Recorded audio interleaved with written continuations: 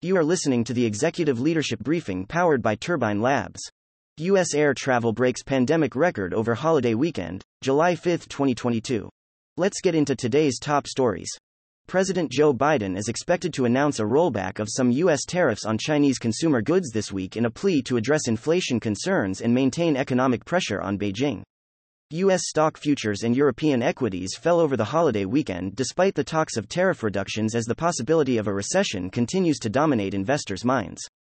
Biden's cabinet remains split over the decision, with some wary that cutting tariffs would reduce leverage in future negotiations with China over Chinese trade practices. Roughly 17,000 flights were delayed and more than 1,400 were canceled over the 4th of July weekend as more than 9 million flyers flocked to U.S. airports between Thursday and Sunday. To manage demand, Delta issued a waiver making it easier for people to rebook their travels to less busy days. As airports grapple with staffing issues and worker strikes, some U.S. lawmakers are calling for the Transportation Secretary to penalize airlines for delays and cancellations. A gunman on a rooftop opened fire on a 4th of July parade in Highland Park, Illinois Monday, killing 6 people and sending more than 24 to the hospital. The incident marks the 306th mass shooting since the start of this year, with mass shootings and gun deaths in the U.S. rivaling 2021's record-breaking figures.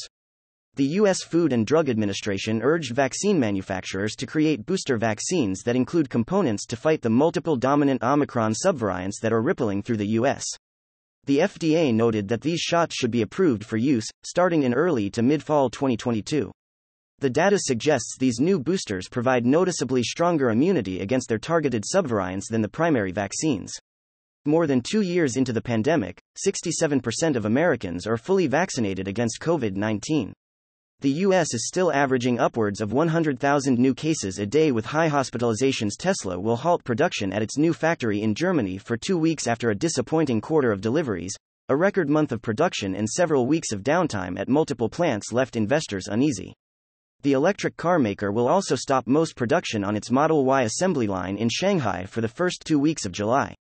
The decision coincides with a recent J.D. Power study that indicated battery electric vehicles are more problematic than vehicles with internal combustion engines, with the automotive industry seeing a record number of problems this year.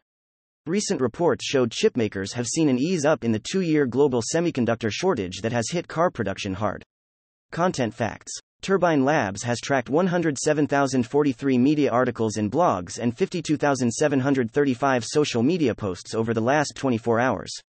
Questions or feedback? Don't hesitate to reach out to us directly.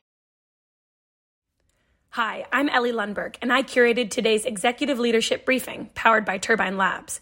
At Turbine Labs, our AI-powered software reads and identifies significant media at 54,000 times the speed of a human reader, so you can take advantage of the most relevant and impactful information without media fatigue or misinformation. If you enjoyed this daily briefing, I invite you to like, subscribe, and share on social media. To obtain this briefing every day in your email inbox, subscribe by visiting www.turbinelabs.com/executive-leadership-briefing. Thank you for listening.